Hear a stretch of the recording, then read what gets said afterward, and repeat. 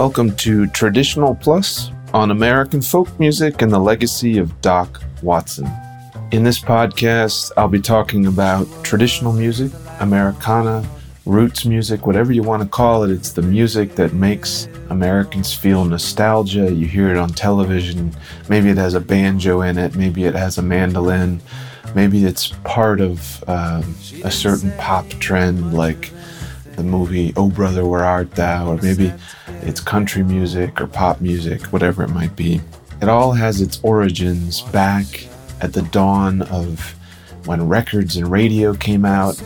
And one of the first people who brought traditional music to a new audience and combined it with pop music and all of the rest, one of those people is Doc Watson, who also innovated on the guitar, was one of the first mainstream country musicians accepted by kind of northern folk music circles.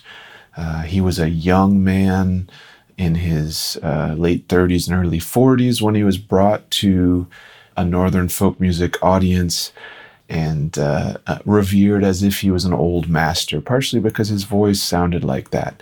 But if you listen to the way Doc Watson played the acoustic guitar, using techniques he had learned for 2 decades of playing by the time he was, in quotes, discovered by Ralph Rinzler, he was an incredibly adept, country music innovator on the electric guitar.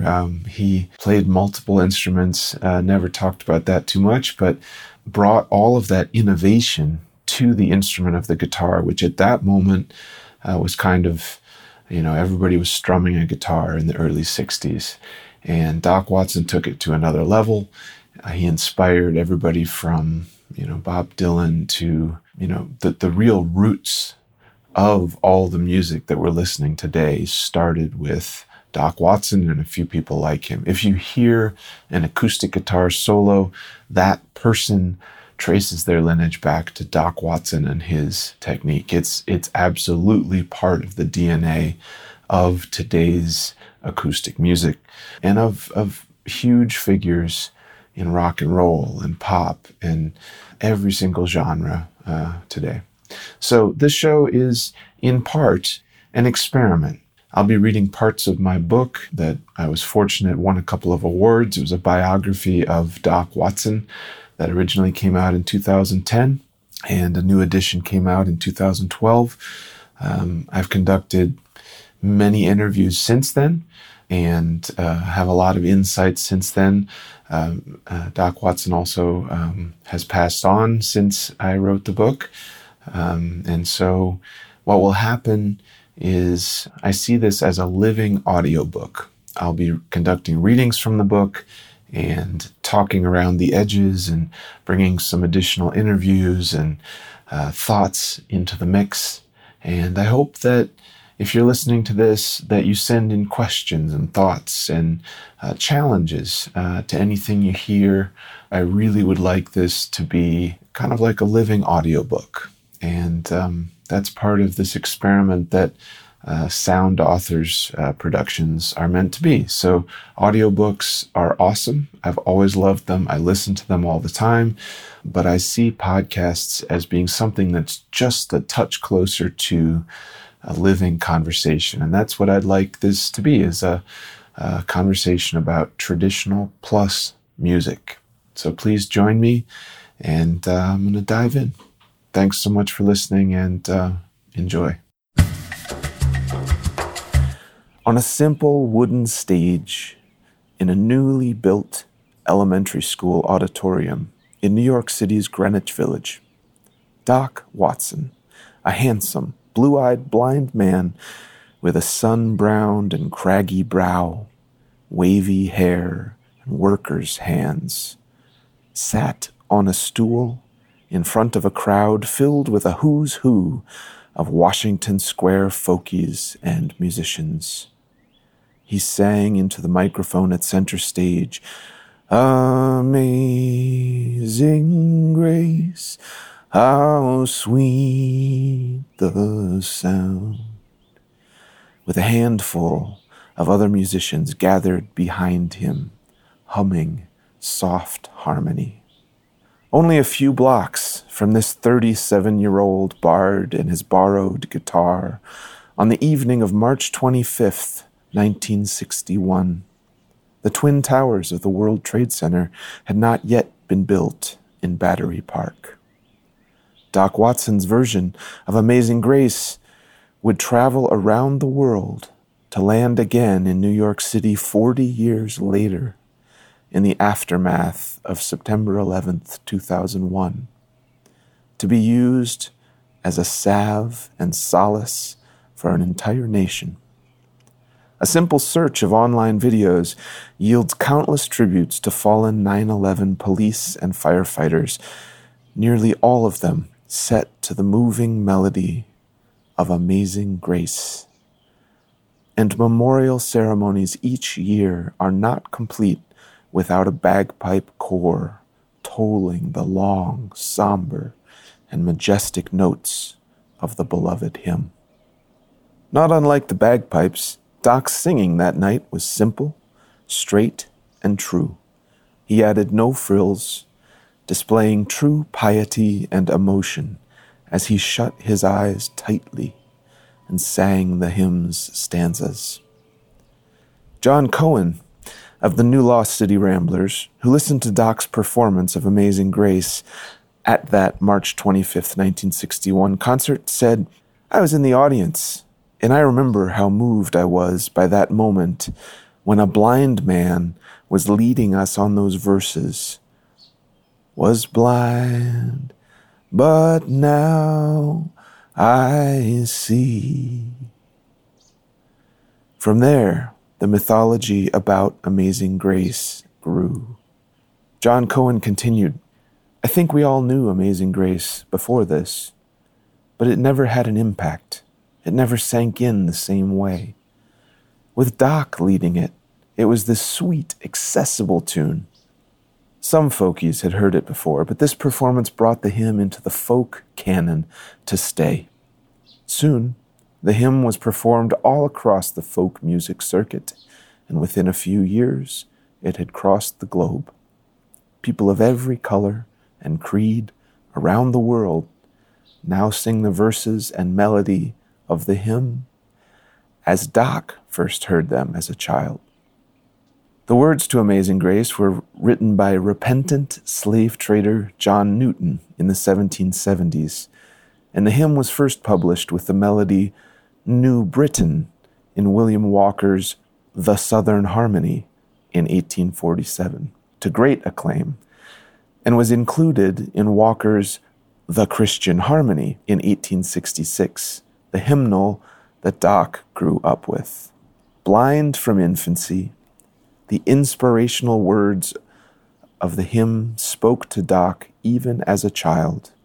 While talking about Amazing Grace, Doc said, "When I leave this world, and these are my honest feelings, I'll be able to see like you can, only maybe a bit more perfect." The Greenwich Village audience caught a glimpse of his inner world that night in the elementary school's auditorium. As he sat on the PS 41 stage in Greenwich Village, his family still lived in poverty. Doc, his wife and 2 children, lived off welfare and garden vegetables. 5 years later, Doc had started to earn a good living for his family. He had completed a national solo tour, signed with Vanguard Records, and was now planning to record with country superstars Lester Flatt and Earl Scruggs in Nashville for their upcoming instrumental release, Strictly Instrumental. But he almost did not make it to the recording session. Just after arriving in Nashville to start recording, Doc's appendix ruptured. He had been under terrible stress during his first few years on the road, traveling from town to town by airplane and bus, knowing little more than the name of the person who would greet him at the other end. He smoked cigarettes to ease the edge, but that did not help his health. He suffered from ulcers before, and now he was in a Music City hospital bed. When Bob Dylan had his 1966 motorcycle crash, newspapers everywhere reported it. However, unlike Dylan, Doc Watson was not yet a household name. and his illness went largely unknown. The family was left alone to circle his bed, praying that Doc would recover. Doc later recalled his morphine-induced dreams in that Nashville hospital. I was walking along by a big cornfield, just like I did when I was a boy, and I was barefooted. There was grass along there, and I could smell that green corn. It was just as plain as reality. As Doc walked out of the cornfield in his dream, some big bruiser monster or another jumped out of that cornfield and was going to kill me, Doc said. He fought for his life against the creature that had attacked him until he finally began to get the better of him. It's not hard to draw an analogy between the monster and the illness that had brought Doc to the edge of death. After waking from his morphine dream, Doc later described striking a deal with God from his hospital bed while he was still, quote, half in this world and sort of not. Doc felt the almost presence of God and eternity, the whole thing, on one side of his body, and on the other, Doc remembered, Rosalie and the kids and the world as it is. With death on one side of his bed and his family on the other, Doc said, I'd like to get up from here, Lord, if it's your will, and work for my family, but your will be done. If it's not right, and if I shouldn't, whatever I've done wrong, you know about it, and I've lain it aside. After delivering his humble prayer, Doc said, it was like they lifted a 10-ton load off of my chest. The next time Doc confronted death face-to-face was 2 decades later, in 1985, upon the tragic death of his son Merle. Guitarist Jack Lawrence witnessed Doc's last moment with his son's earthly remains. We had held up pretty well through this whole thing, Jack recalled, and it came to the end of the service, and nobody had taken Doc up to the casket to say goodbye. So T. Michael Coleman took Doc up, and Doc had his arms and head down on the casket, said goodbye, and he was crying. Lawrence and the other young musicians present watched as Doc laid his head on his son's casket and wept for his best friend and musical soulmate. None of them had imagined that this king of guitar could appear so small and frail. When they saw Doc with his head and hands on Merle's casket weeping, they could not help but also break down crying. Jack Lawrence recalled, at this point, Coleman and Merle's friend Cliff Miller and I just lost it. So here the three of us were standing around. We were all just sobbing.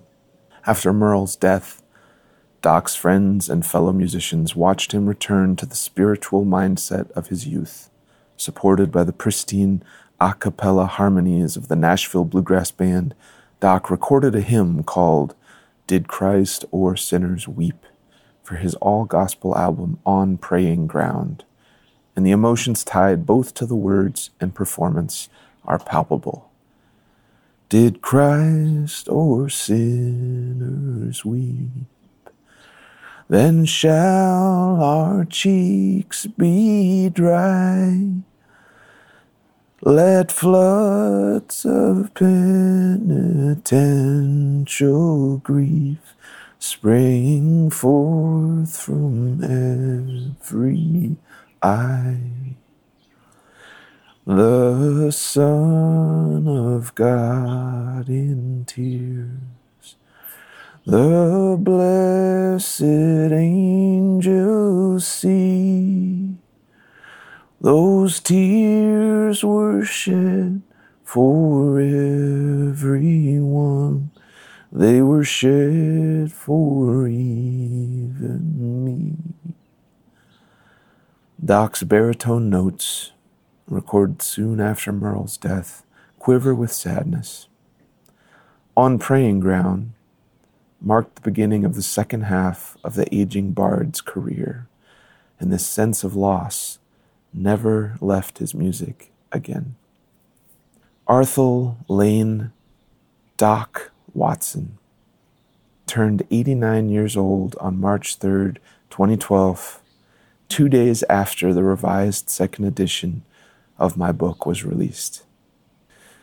At the time, I wrote that he still performed concerts and he somehow continued to put together blistering flat-picking solos for his eager fans. But I realized that his time in the public eye was growing to a close. Blind But Now I See is a tribute to him, but also an invitation for students of history, guitar, culture, and fans of all ages and persuasions. Look at Doc's life and what he accomplished, and apply that same passion to your own goals and dreams. Just think of what Doc was able to achieve after the age of 37 when Ralph Rinzler first met him in North Carolina. Doc didn't want to be put on a pedestal, and this book, though reverent, aimed to fulfill his wish, and this podcast does the same. Doc was one of us, ultimately just someone who worked hard for his family, loved God, and became the best he could be. This is the story of the man, the musician, and the people and cultural surroundings that made his rise to greatness possible. Come on back for the next part of Blind But Now I See. I can't wait to share with you some of the process behind writing the book, some never-before-heard interviews with all the people who knew Doc, and a lot of rabbit holes about guitar, traditional music, singing, and all the rest. Take care, and I will talk to you the next time. Thanks for tuning in to Traditional Plus. This is a place where I'll continue to think about the words that I've written and the conversations I've had about Doc Watson, about traditional music, about the South and the North, about the importance of folk music and country music, and also about what's happening today in our lives all around us. I hope this is the first of many conversations we have around these topics. I think this is what we need today, is intelligent conversations about difficult topics. And I invite you to join me on the next piece of this adventure. Have a great day, and we'll talk to you soon.